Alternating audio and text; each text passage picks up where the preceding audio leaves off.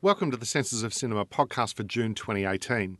I'm one of the editors at The Journal, Mark Freeman, and I'm joined today by my co-host, writer, academic and programmer, Eloise Ross. Hey, Mark. And in our rotating third chair this month, we have writer and academic Tara Lomax. Tara, welcome to the podcast. Thanks, Mark. Hi. So today, on our show, we're going to be discussing the latest entry into the Oceans franchise, which is Ocean's 8, a film in which Sandra Bullock and Cate Blanchett assemble a team of tricksters to pull off a heist at the Met Gala ball. We'll then revisit one of the great classics of silent cinema, GW Pabst's 1929 film Pandora's Box, which made an icon out of its star Louise Brooks and is currently playing at the BFI and across the UK through June and July. Finally, we're going to turn to our third chair and discuss the development and durability of the film franchise as the most prevalent and incredibly successful mode of production, specifically emerging out of Hollywood. We'll end, as always, with our recommendations for the month of June. And for patrons of Senses of Cinema, in our bonus today, we will discuss the latest dossier that's just gone up on Senses of Cinema that focuses on our own specific relationships with film. So Eloise, Tara and I will explore the films that exist in our own personal film canons. So now let's get things underway. Gary Ross was the director who kicked off the Hunger Games franchise, and now with Ocean's 8, we see him potentially kicking off another franchise with this film. Taking something of a sidestep from the initial trilogy of films, Ocean's 8 features Sandra Bullock as the sister of Danny Ocean, who is played by George Clooney in Soderbergh's Oceans 11, 12 and 13. Debbie Ocean, played by Bullock, on her release from prison, calls upon her ex-partner Lou, who is played by Cate Blanchett, to plan a jewellery heist at the Met Gala. And that drives them to recruit a range of characters with specific heist skills, played by big names such as Helena Bonham Carter, Rihanna, and Sarah Paulson, with Anne Hathaway as Daphne Kluger, the narcissistic, oblivious stooge in their operation. It aims to breathe new life into the Ocean's world that Soderbergh built up during the noughts. So, Eloise, do you think it succeeds? It depends what you mean by succeeds. I mean, I think as this awesome movie just for a whole bunch of really great women to hang out and be stylish and be funny and get along, and for the film itself to be kind of slick and good looking and fast paced and a great assemblage of a whole bunch of kind of cinematic things, I think it does succeed. As an entry into the overall heist movie genre, I don't really think it adds anything at all to the genre. I don't really think it speaks to the genre or has awareness or any interest in actually contributing to the film, to the genre itself with the film. I think it's more of a standalone, like gender-flipped kind of set piece more than anything else. And maybe we can talk about a few of the reasons why in a little bit. But Tara, what do you reckon? Yeah, I think jumping off what you just said, I think definitely I agree that it doesn't necessarily contribute anything new or revisionist to the heist genre. But I think what's more interesting is the way that it sort of uses that heist genre as a sort of background to sort of explore some more interesting kind of things. I mean, there's so many levels to enjoy this film, like at least for me personally. And I sort of went into it obviously thinking about it as I enjoy heist films, so I went into it for that kind of pleasure. But of course, I'm also thinking about what is this contributing to the franchise that it's already set up. And I think it does some things really quite interesting. And I definitely agree that it's standalone in the sense of how it contributes to the genre, in the sense of it not necessarily being connected to any kind of, revising of the genre. But it does do some interesting things with franchise storytelling. And that's that it's not a traditional genre that we associate the franchise with. You know, we're very much thinking about franchises mainstream-wise with obviously fantasy, science fiction, superheroes, right?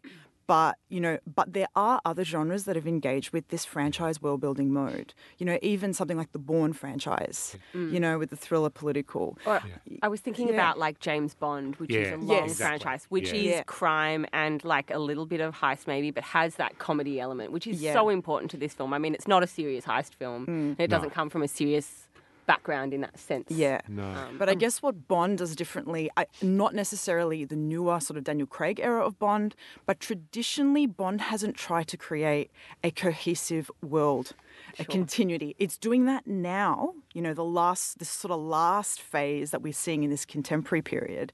But traditionally it hasn't tried to create some kind of, continuity that connects the dots. Yeah. But I think that's what Ocean's 8 has tried to do, which I think is interesting. And like Sandra Bullock has talked a lot about this, I was going into it thinking, is this going to be a spin-off? Is this going to be a reboot, a gender-flipped reboot? And a lot of the reviews have talked about it in very different ways. Some have talked about it as a reboot/sequel because it seems people don't really know how to plot it, right? Storytelling-wise, it is a sequel. Right? It references Danny Ocean and where he is in this kind of timeline. And we have Elliot Gould show up at the beginning as a callback.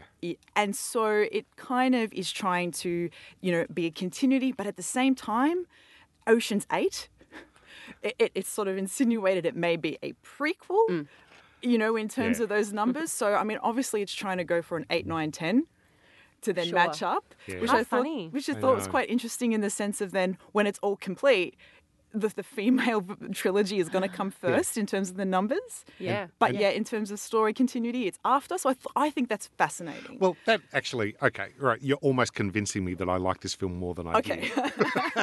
In that, I mean, I think I'm with you, Eloise, in that I found it really entertaining for the 2 hours or however long it goes. I'm like, oh, this is really fun. And it ended and it went away.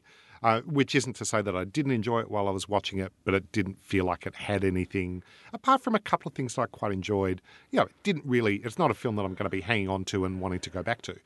But, I mean, what you're suggesting, Tara, is that maybe you almost need to think about this film in terms of setting up perhaps a potential trilogy that at the end, when we get to Ocean's 10, is that when Danny Ocean is in prison and then comes out of prison at Ocean's 11, which would kind of be a really fun way to start thinking about how this absolutely then start, really playing with revising that kind of continuity of storytelling.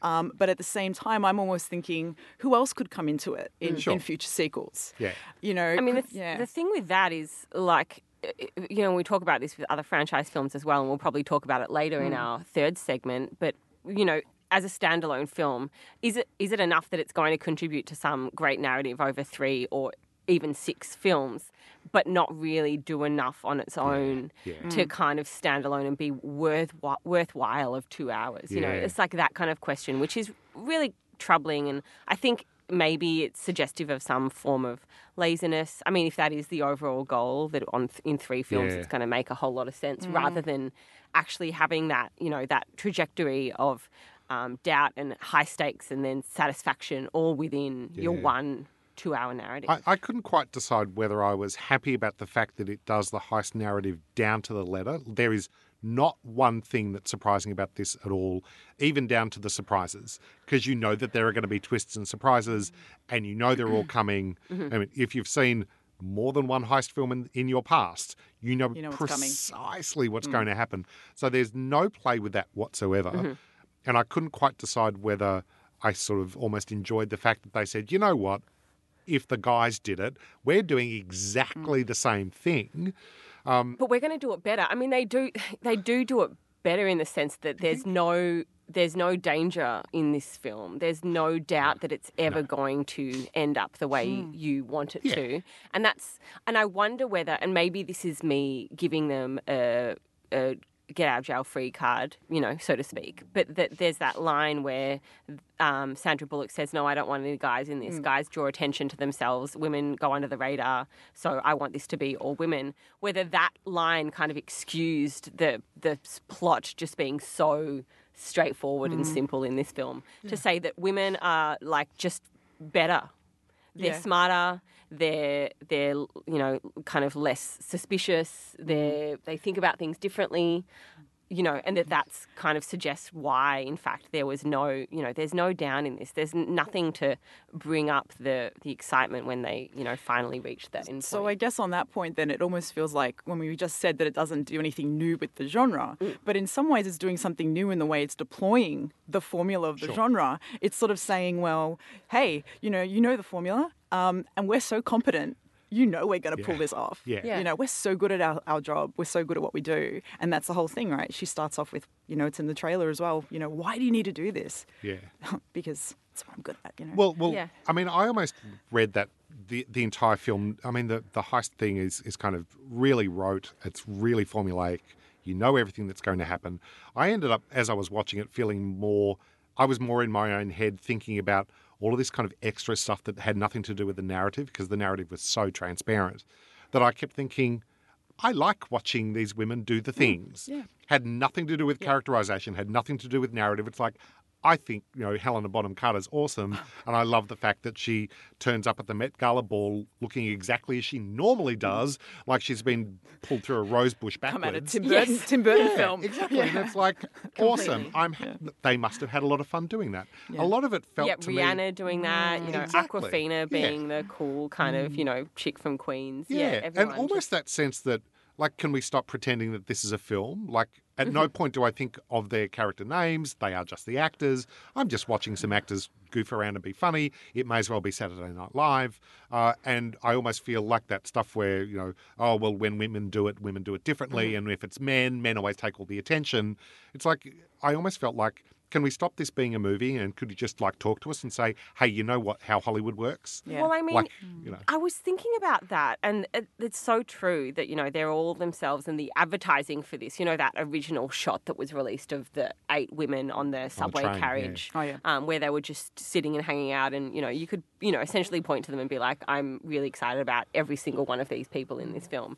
You go back to the original Ocean's 11 in 1960, and it's the Rat Pack. You know, I mean, absolutely. it is more of a traditional heist narrative. There's more story to it. It's kind of more complicated in some ways, but essentially, it's just all these dudes who you love because they have these incredible star personas that they're just playing themselves to the extent that they are their persona, and that's what that film is doing originally. And you move later to the Soderbergh, you know, trilogy, and there is a bit more to it, but at the same time, you know, they're all super, super famous people. It's the same thing. George right? Clooney George himself. Clooney's being George I mean, Clooney. he's the That's right. suave guy. He's the same guy, you know, that we saw in Out of Sight. for Yeah, Brad instance, that we Pitt's talked doing the about kind of last slightly time. suave but slightly goofy thing. I You know. might go so far to even say that the women in Ocean's 8 are all in their own right higher star power than all the men that were, I mean, yeah, of course, Clooney,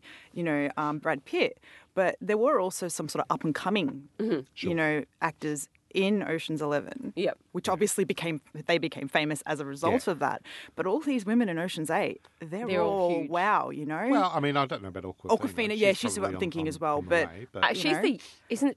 Rihanna's pretty young as well, but I think she's the youngest. But, you know, she has done a Yeah. lot. You know, she's an independent. Yeah. her demographic knows her, Yeah. you know, Yeah. for what she does. And Mindy Kaling, I mean, Yeah. like, Yeah. to be honest, there wasn't any one character on screen of these women who I was just like, oh, next.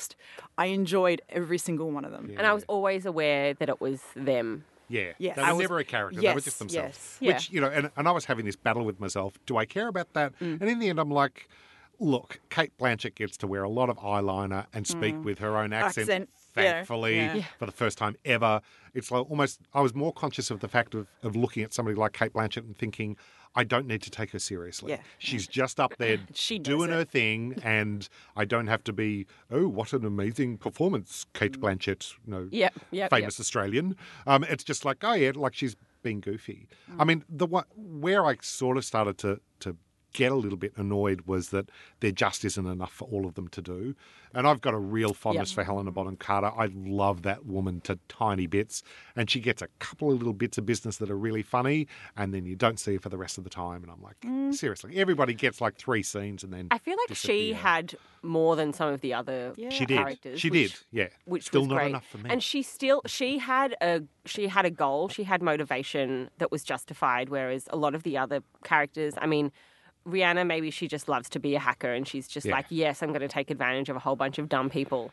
But, you know, Aquafina, you don't really get why she cares about, like, no longer being a skateboarder in Queens and, like, wants billions of dollars. Yeah. Or millions, I should say, you know. Anyway, let's not get carried away.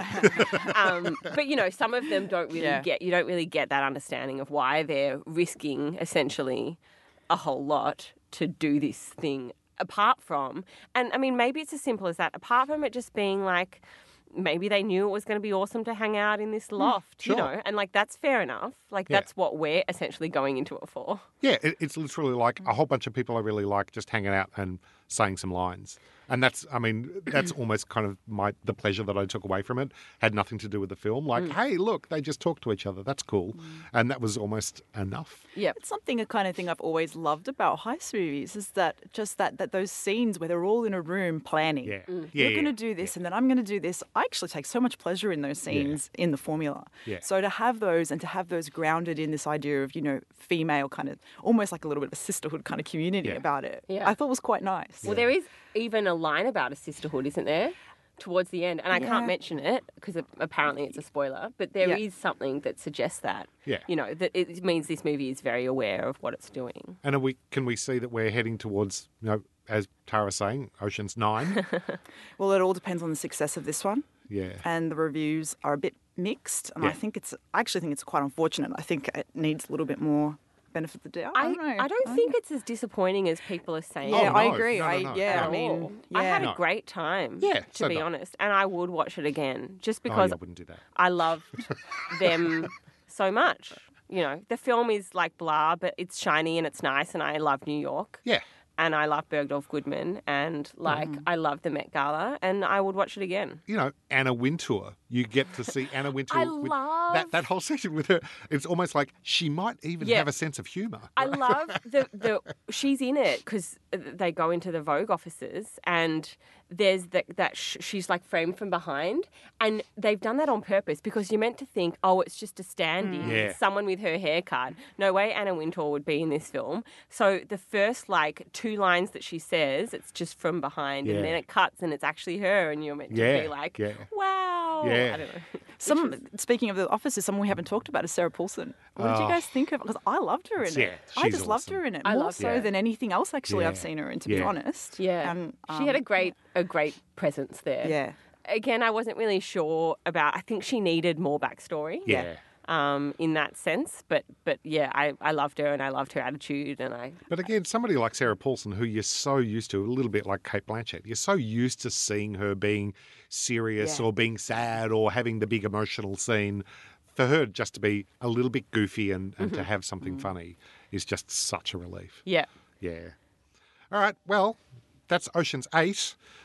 Maybe in 2 years' time we'll be back to talk about Ocean's 9. If you want to add to this discussion of Ocean's 8, we'd love to hear from you. So head to facebook.com/senseofcinema and leave a comment there on our episode thread.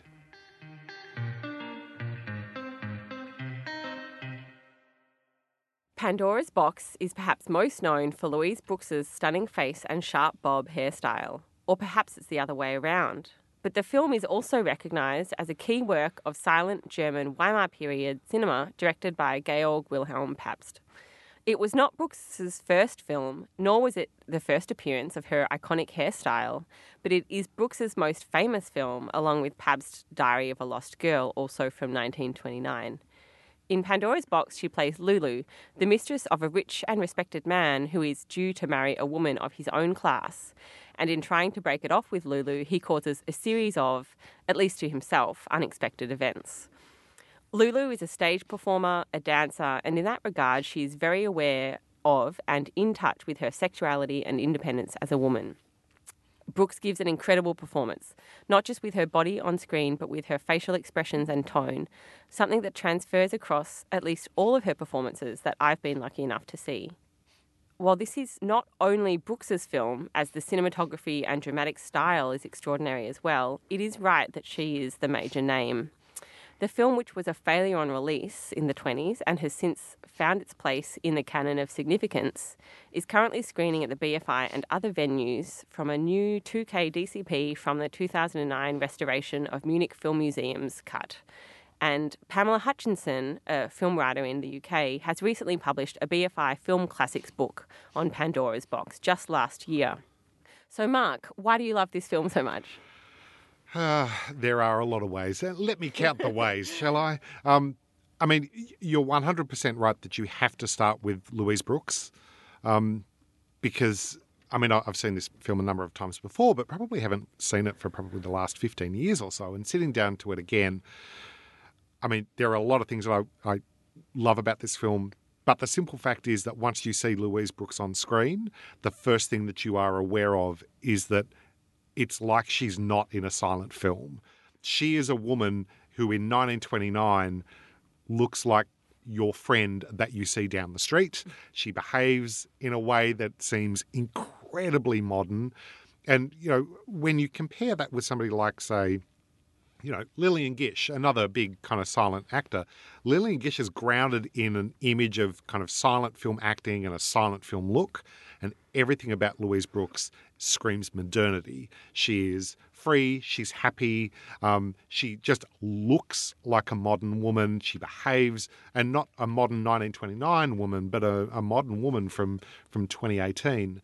You know, she's incredibly sort of current and contemporary.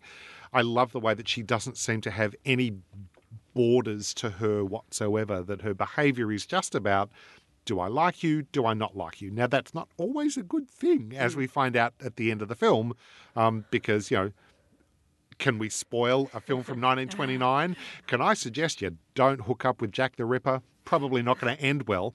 But, you know, she's somebody who doesn't care whether you're young or old, if you're rich or you're poor, if you're ugly or if you're hot, if you're male or if you're female. She has no boundaries to her, and she is completely and totally and overwhelmingly modern, and that's one of the reasons that I love it. But there are more. Tara, what did you think? I mean, yeah, absolutely. I mean, Louise Brooks absolutely stands out, but you guys have both talked about her quite a lot. My favorite thing about you know, Pandora's Box and Pabst's work is his contribution to editing. Yeah. And particularly then what became the whole, you know, classical Hollywood continuity editing. Yeah. And, you know, he has these really famous things of, you know, saying how he cuts in his head. Yeah. And when he sort of started working in Hollywood, you know, the studio execs were kind of like, no, we need more footage so we can then cut it ourselves. And he's like, no, but I'm already cutting in my head. I know what I'm doing. Yeah. So he was really able to visualize seamlessness. Yeah. And we really see that in Pandora's Box. Yeah. And that's pretty much my kind of like favorite thing about this movie. Obviously, there's so much more. Cinematography is absolutely exquisite. He does this crazy stuff with mise en scène, and that's one of the things that I love. The fact that you get all of the characters that are connected to like figurines and stuff in the background. Yeah, you know, the paintings and the sculptures on their walls. Yeah. There's that at the beginning. There's that. I think it's the man at the beginning is juxtaposed with that mouse kind of baby that kind of troll thing, which is Shigolsh, on the mantelpiece, right? Yeah, and then Dr. Shun, who is the you know, kind of, I mean, she's essentially something like a mistress stroke prostitute, you know, and she meets Dr. Shun, and he is connected to the donkey, you know, so that you get this great sense of perhaps throwing meaning against the wall. And so, you're looking at the actors, but you're also looking at, you know, what are the paintings on the wall? What are the figurines on the ledges and the shelves? Like, what's going on in the background? Because that's having a conversation with the actors as well. Yeah, like look at the setting, look at what's on stage, look at what's behind, you know, in the wings, that everything contributes. And that's particularly, I mean, that stays. So at the end, you know, she falls into destitution and she goes into decrepit London, and that continues. I mean, that richness of mise en scène in the background, in the darkness, you know, that staircase that she has to go up to her crummy apartment is, I mean, if you could call it an apartment, you know, it's a room in a boarding house, I think, you know, or something, is like still there, and it's incredibly wet and just so vivid and amazing. But I mean, to pick up from that, you know, the darkness, I just also found it fascinating that we have, you know, this sort of street film melodrama in a sort of Weimar kind of expressionistic cinematography style. And I really love that kind of blending of, you know, the high style and melodrama. Really high key sort of. Very kind of reminiscent of, I mean, the cinematographer, Gunther Kramp, I think was the cinematographer who worked on Nosferatu. So, you know, really I feel like it's reminiscent of that kind of that style, but at the same time bringing in the different genre context. I thought was really, really fascinating, that blending. And how did you respond to her as a character? Because that's one of my key things that I find endlessly fascinating about that film. She's an amazing character and completely contradictory. She is. I mean, Louise Brooks was also contradictory, and so you can kind of see that coming in here. And I don't believe that she was the first person kind of chosen or targeted to play this role. But you can completely see that she was just born for it. Interestingly, I read Pamela Hutchinson, who wrote that BFI Classics book, wrote an article on the BFI website about the hairstyle. Yeah. And I didn't know this, maybe this is common knowledge, I don't know, but that bob hairstyle was inspired by Joan of Arc. Oh, really? Okay. That Louise Brooks was not the first person to do it, but was very notable because it went up so high that the razor went up so high and that the hairline was above the Hairline. The hair was above the hairline. Sorry.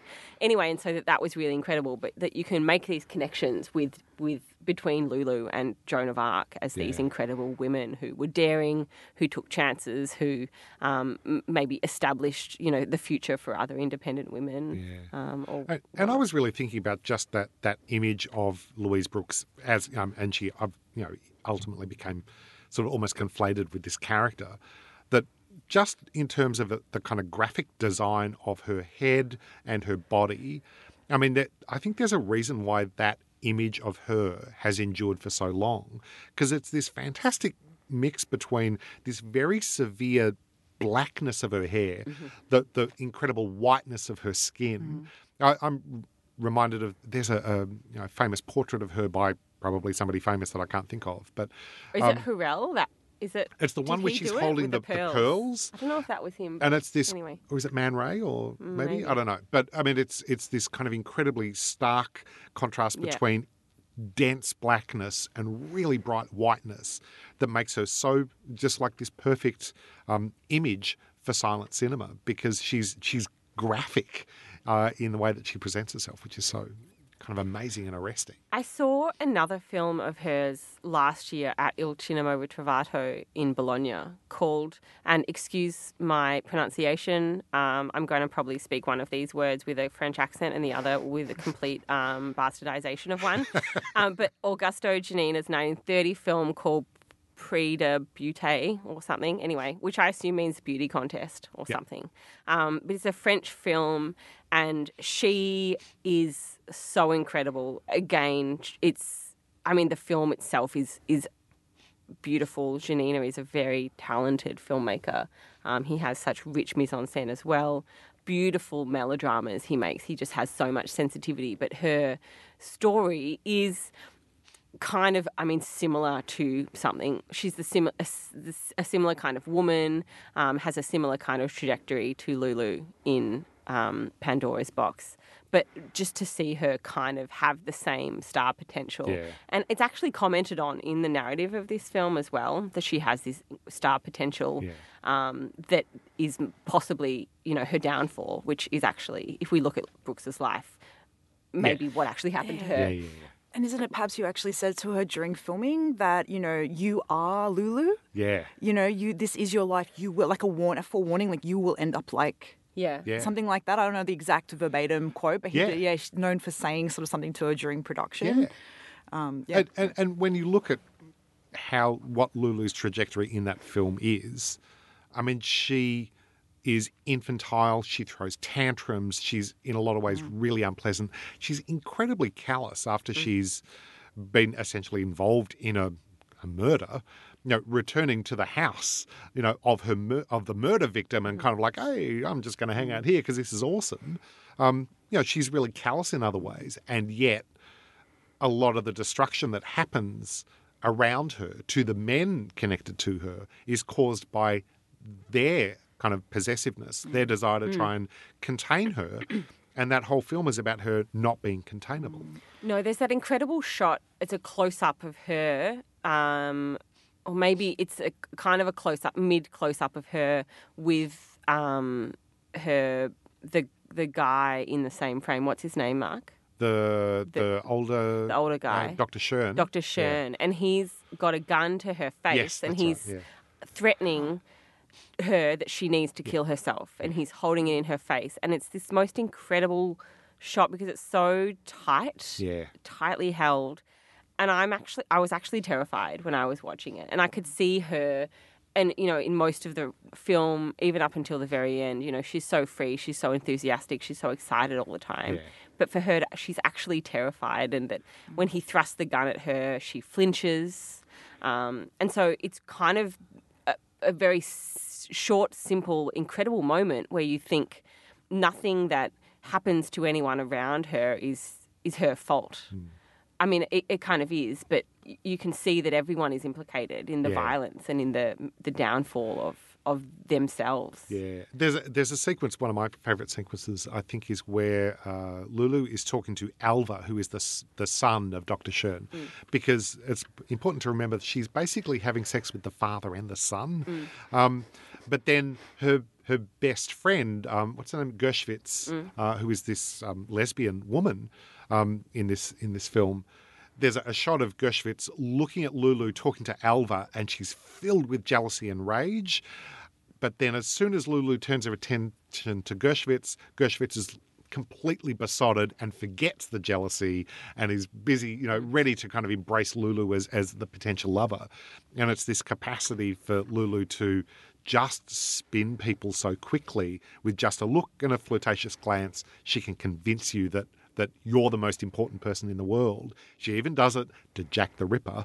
And importantly, it's only when that gaze is broken, when they're not looking at each other, that things come undone. Yeah, I find that so incredible, that final moment. And it just, I mean, that's really important because it adds to the tragedy of the whole thing and makes you reconsider the entire narrative, I think. Absolutely.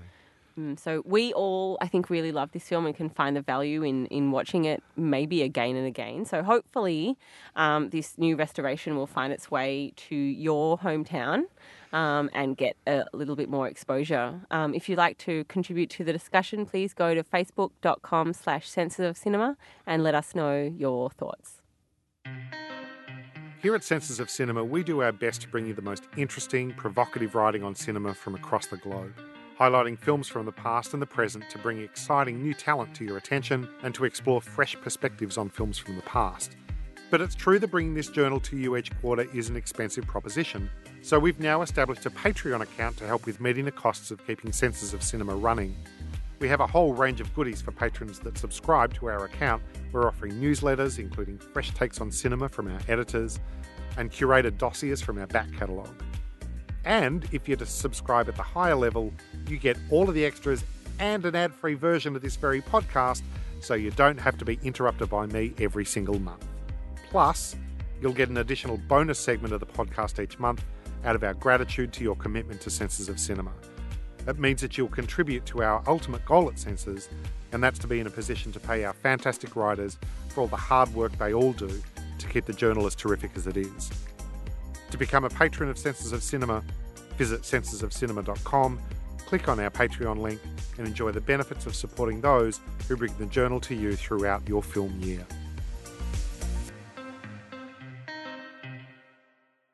It's fair to say that franchising in cinema is hardly a new thing. We've had sequels and serial storytelling in the cinema since the silent period. And franchises like James Bond, as we've already mentioned, or The Thin Man or the Carry On films have certainly sustained audiences who have returned to the latest instalment in the series. But I think it's fair to say that we're now in the 2010s, reached peak franchise production, with both the Marvel and DC universes extending narratives and introducing new characters across a whole raft of films. And we've also got things like The Hunger Games or Twilight and Harry Potter, those films using cinema as a slow unfurling of a really long-form narrative through adaptations of popular novels. Now, Tara, we know that you're particularly interested in the world of the franchise. And, you know, there are probably some readers of Senses of Cinema who might be somewhat resistant to the vast franchise cinema movement. So for the uninitiated, for the people who are like, we hate those movies, what do you think are the really significant pleasures that attract filmgoers to that franchise experience? Well, hey, first to start that off, Senses of Cinema did do a Michael Bay dossier. They did do a Michael Bay dossier. And Michael Bay is known for the Transformers franchise. And, love it or hate it, the Transformers franchise does exist in the whole And makes franchise a world. truckload of cash. Absolutely. Look, franchises are absolutely, the sort of reflection of our dominant Hollywood period. And sort of to answer your question about, why do people find pleasures in these, I think it's first important to realise that they are situated within Hollywood's ongoing objective of finding a sort of formula that works. Right. Yep. So, Hollywood has been interested in doing this since its, early days, right? They've always been trying to find ways to make sure they can get their money back. The irony of it is we all know that you never can actually predict these things, right? As we can see with, going from Star Wars The Last Jedi and, everyone loving it, well, it doing well really financially, and then followed by, Solo recently, only a couple of weeks ago. So, which, hasn't done as well in the box office. So the formula isn't down pat, right? So that's the first thing to sort of establish. But, why do people find pleasures in these films? People like going back to something they loved. People, we establish things, we establish a story world, we establish characters, and people take pleasure in going back and seeing more, seeing where they can go. Yeah. And that's sort of the primary way that people engage, right? But another reason why people are sort of engaging with these is often to do with the adaptation process of, particularly with Marvel and DC, we're talking about comic books that are really part of people's childhoods. So, people want to see those sort of stories, on the big screen. They want to see it realised. So it's as much a kind of nostalgia thing. Look, where you can't separate nostalgia from sort of franchise, at least audience engagement of Sure. franchises. And so that's absolutely a big part in that. And it's obviously can be an issue or positive. It depends on how it goes about. But franchises are not as sort of simplistic as we sort of are led to sort of assume, particularly within a kind of cinema, studies, a cinema cinephilic kind of engagement. There's quite a lot to actually admire and realise. It's quite complex filmmaking. Okay. And the reason for that is because, they're very much assumed to be all about repetition. But they're not any more repetitious than any sort of genre cycle or any other sort of formulaic kind of film, right? This is a different way of expanding those strategies. Is it just more conscious in that repetition kind of thing, or higher expectations of the repetition, so we're kind of less likely to be fooled by it or something? I mean, there's always going to be more sort of propensity for repetition in a franchise. Mm-hmm. But the complexity for franchise development, like creative development, is finding the balance between repetition with enough variation that keeps people satisfied. They don't always get it right. Mm-hmm. And so what we are now in is a period where we're seeing strategies emerge that are, more solid. But what we saw more in the sort of the early 2000s, but also the 1990s, was what I sort of see as an experimentation with this creative strategy.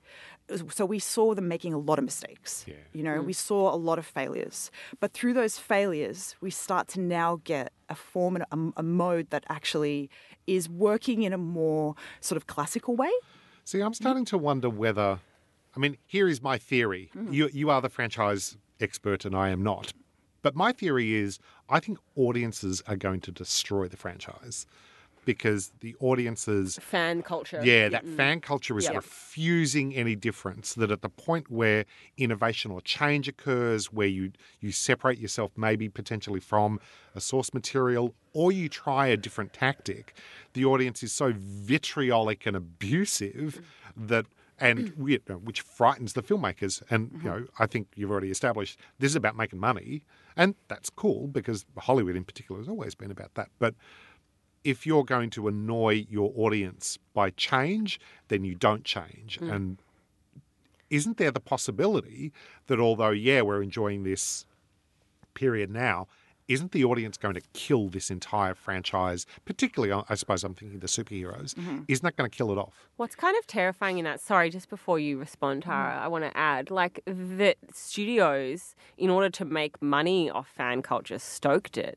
And they made it bigger and bigger and bigger. And so maybe in doing that and in just trying to, invent this fan conglomerate, they have essentially... created their own. created their own downfall. You know, and maybe that's pretty terrifying to think about. Are you terrified, Tara?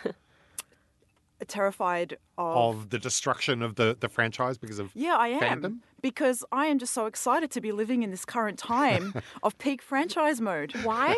Sorry. Yeah, no, please ask. Yeah. Well, why do you think that, this is kind of another question, but maybe related, like why do you think that now this experimentation that studios are performing with format is happening within the franchise rather than within the genre? That, you know, in the 40s and 50s it was genre, Western genre experimentation, it was crime genre experimentation, so that it's shifted. And I mean, in essence, I think the way I see it is it's become less exciting because all of these experimentations are occurring within the same franchise, world, universe, rather than a genre which is maybe a bit broader.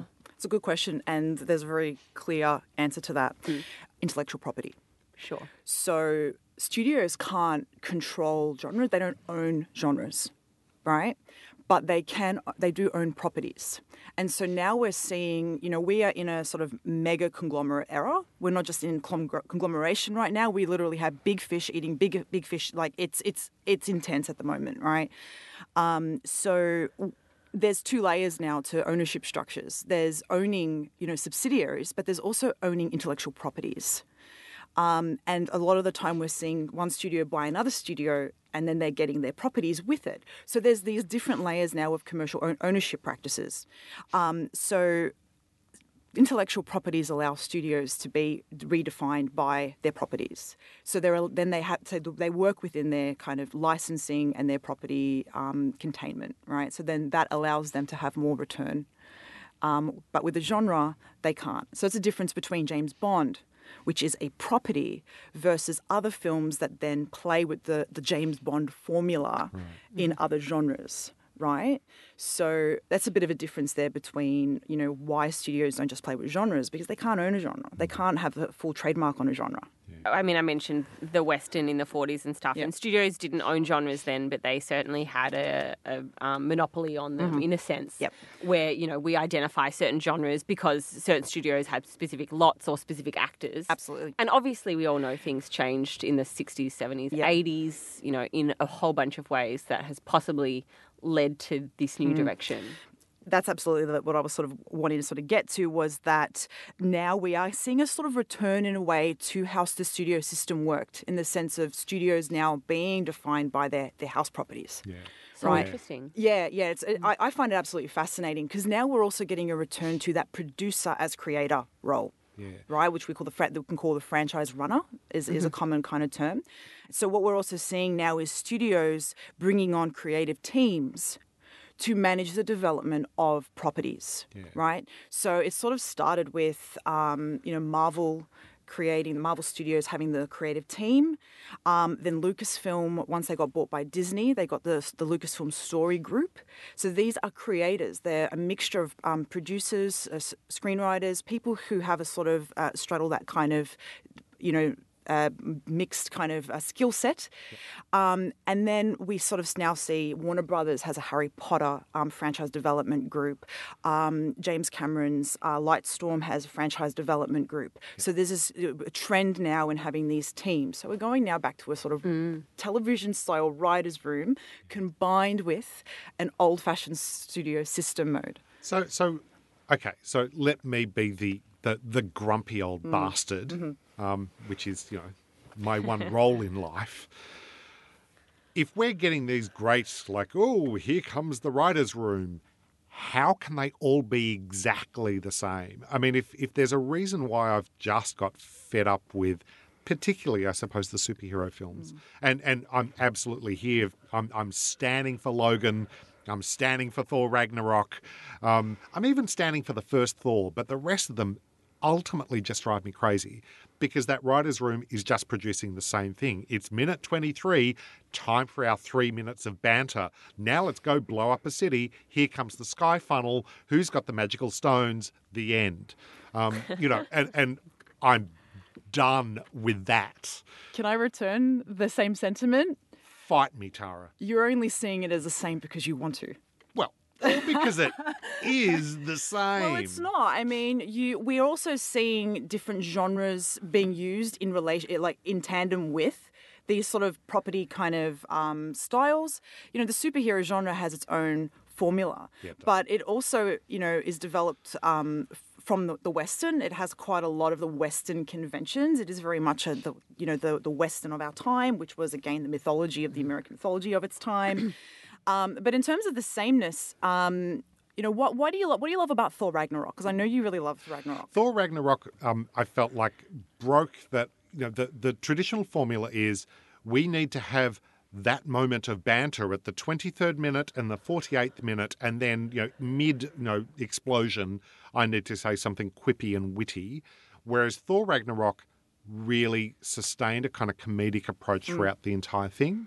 And ultimately, it's the only time in any of the films where I've actually cared about the final battle, because I'm always in an explosion coma by the end. Like, I don't care about you blowing up things anymore, because I don't think that they're, you know, the first time you ever see a superhero film and they blow up a city, awesome. Once you've seen it 1,000 times, it means nothing. I remember that's why I really liked, and I haven't seen it since it came out, and I actually haven't seen any of the subsequent movies, so I can't comment, but the original Avengers, because it was Joss Whedon, it had his humour in it, in the same way as Thor Ragnarok has Taika Waititi's attitude, that the Avengers maintained some sense of being an independent property as well as a franchise property. Yeah, absolutely. So this is something I also wanted to respond to in terms of Ragnarok, but I'm glad you brought up Whedon and the Avengers as well, because this is another aspect of, I guess, what they're still trying to get right and what new directors need to sort of start to realise. Being a director, being an auteur in the franchise model is very different to being an auteur in the 60s and 70s, right? So that it's a different mode, but it doesn't mean that they can't also have their own creative vision, right? And so what Waititi done really well was he demonstrated that you can be a sort of an individual kind of auteur, have that vision within the franchise model. And we're sort of seeing this tension because so many other directors have been fired because they couldn't work well with the studio, right? So there is also that sense of the individual auteur working in relation with the writer's room. So there are so many different layers to how these things get developed. Yeah, and when we hear about, publicly, when you hear about directors being fired, it's like, because there's no individuality allowed on set, which is obviously not the case because it does work. My response to that is it's a different way of approaching individual directorial vision, but it doesn't mean it's out the window. It's just a different mode, and they need to learn how to work within the model and still be themselves. Awesome. That was a nice discussion. That was my recommendation to franchise. I'm so fascinated by this. Yeah. So, all right, just because I'm aware that there might be some people who aren't really on board with a franchise thing, if they were to pick up a franchise and pick a film to start with, where are you going to direct them? Because I would direct them to Logan. Because I love Logan a lot. Yeah, in that Logan is atypical, but that's a really beautiful superhero movie that feels really grounded in a Western, in a recognisable kind of form. But where would you go, Tara? I don't think I can answer that. You can't answer it? Logan's interesting because it's, it's not as invested in the interconnected world, and I think that's why you're loving it. That is probably why I love it. Because another issue of why people are resistant to these franchises, and we got this criticism with Infinity War. Oh my God, I have to watch 20 films to get this one film. Yeah. It's that idea of a self-containment being this kind of pinnacle. And we saw this with Black Panther, and that so many critics love Black Panther, and the only way they could come to terms with it by saying, because it's not diluted by the other movies. Yeah. For me, the fact that it's connected to other movies is its power, right? So I can't answer that, Mark. I'm just going to say I'm sorry. That's yep. Right, maybe you see that when I talk about my canon. Yeah. Okay. Well, I will pump not for the superhero stuff. I'm a bit of a fan of the Hunger Games movies. I actually think they're pretty decent. I'm not crazy about the very last one, but if I had to go with a franchise, I'm kind of on board with them. I think they're pretty terrific. This is not a franchise recommendation, but it's both Hunger Games and Ocean's 8 related, and maybe I recommend Pleasantville. Why not? It's not a franchise, but same director. Great film, everyone. Not a franchise. Not a franchise. Yeah, not a franchise. There was no Pleasantville 2. Return to Pleasantville. Well, And obviously, look, my recommendation is Star Wars because I can't be on a podcast talking about franchises and not talk about Star Wars. that is probably a good place to start. All right. If you want to contribute to our discussion on the world of of franchise cinema, or you want to kind of tell us where people should start, if you want to climb on the franchise train, head to our Facebook page at sensorsofcinema.com and leave a comment on our episode thread.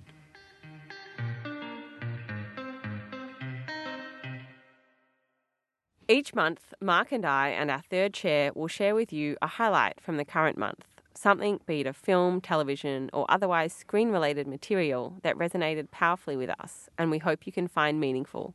It's halfway through 2018 already, if you can believe it, and I know that we've all been doing a lot around Melbourne and in the online landscape recently. So now it's time for something that lit up our screen worlds this June. Mark? I've been doing a bit of reading and research on Elaine May, and she's a really, really astonishing lady. She's still kicking on. She directed 4 really interesting and quite different films, culminating in Ishtar, which was, kind of well known as the big disaster with Dustin Hoffman and Warren Beatty, even though, certainly that film is not a disaster by any means. I think it has its problems, but it's not the grand failure that it was touted as back in the day. I've been looking at some of her early work and her early comedic work that she did with Mike Nichols, and both of them obviously went on to be incredible directors, independent of each other. But they started out doing stand-up comedy together. And I would love to drive people onto YouTube, because that's fairly accessible, I'm thinking, to check out some of the stuff that Elaine May and Mike Nichols did together. Certainly some of their skits are up on YouTube that you can check out. There's a wonderful one where they're pretending that they're sitting in a car. They're both teenagers. I think it's called Teenagers, and it's about them trying to make out but being too nervous. The one that I really want people to chase down, though, is the Emmy Awards for, and I want to say it's 1959, I think, where Elaine May comes out to present an award. It is for greatest mediocrity, and it is about a whole skit where she calls Mike Nichols up onto stage, where he receives the award for being the most mediocre writer in the room, that is a really difficult skill to achieve, to not try and achieve greatness, but to just be really, really middle of the road and boring. It is a hilarious skit between the two of them. I would encourage you to check it out. Tara? My recommendations. So I have 2 really short recommendations. The first one is I've recently been reading the Clever Man comic book issue. And it came out end of last year. And I read it as part of a research project I'm currently working on, but it expands the world of the ABC television series. So we've got 2 seasons of the television series. And just quickly, the Clever Man series is what? The Clever Man series is a Australian Indigenous superhero television show developed by Ryan Griffin for the ABC.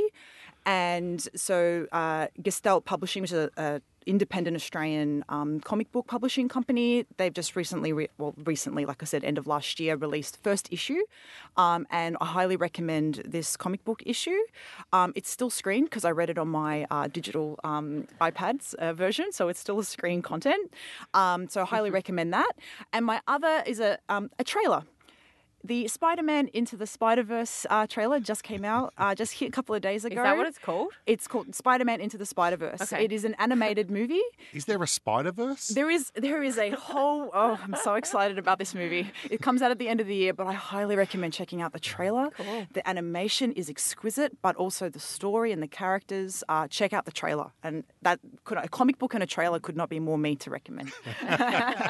Totally. Well, my recommendation is to, it's a little bit tinged with sadness, is to check out the work of Ukrainian director Kira Muratova, who passed away yesterday or the day before. And while this is shocking in its own sense, it was rather shocking for me because I was talking to a friend on Wednesday night about Tarkovsky and why he's so famous and so much part of the canon. And I said, I think that, there are probably other Soviet filmmakers who have been somewhat pushed out of the canon because Tarkovsky has been lifted up so greatly. And I mentioned Muratova as someone who needed more recognition. And I think it's quite well known, at least amongst her fans, that there's only one book in English about her, I think. Like, her work isn't screened enough.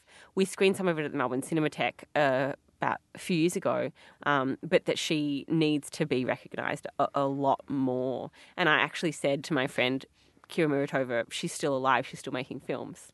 But she was 83 when she died, and her work is incredible. I want to recommend 2 films. I actually also written on the Acme website just a few films to see sort of after Tarkovsky. What would you see? And I mentioned a film that she made in the 80s, I think, called Getting to Know the Big Wide World, which is set on a construction site. And it's a kind of a melodrama in a construction site, but I just really love this, kind of genre experimentation operating in a particular kind of Soviet era landscape. And this incredible film from the 60s called Brief Encounters, which is maybe, again, kind of a love triangle, love story type of thing, but just has the most exquisite style, brilliant filmmaking, brilliant like mise-en-scène, everything about it. I adore that film. So anyway, her work needs to be seen by more people. And I did just want to give her a shout out and an acknowledgement because she passed away this week. So that's that. Well, that was very sad. All right. Thanks for joining us this month on the Senses of Cinema podcast. Thanks to, of course, Eloise Ross, and to our fantastic third chair for this month, Tara Lomax.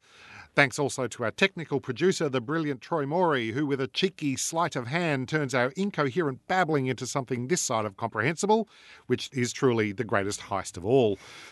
Thanks also to Swinburne University for the use of their recording studio here in beautiful Hawthorne, Melbourne. I'm Mark Freeman, and thanks for listening to the Senses of Cinema podcast, and we'll speak with you again next month.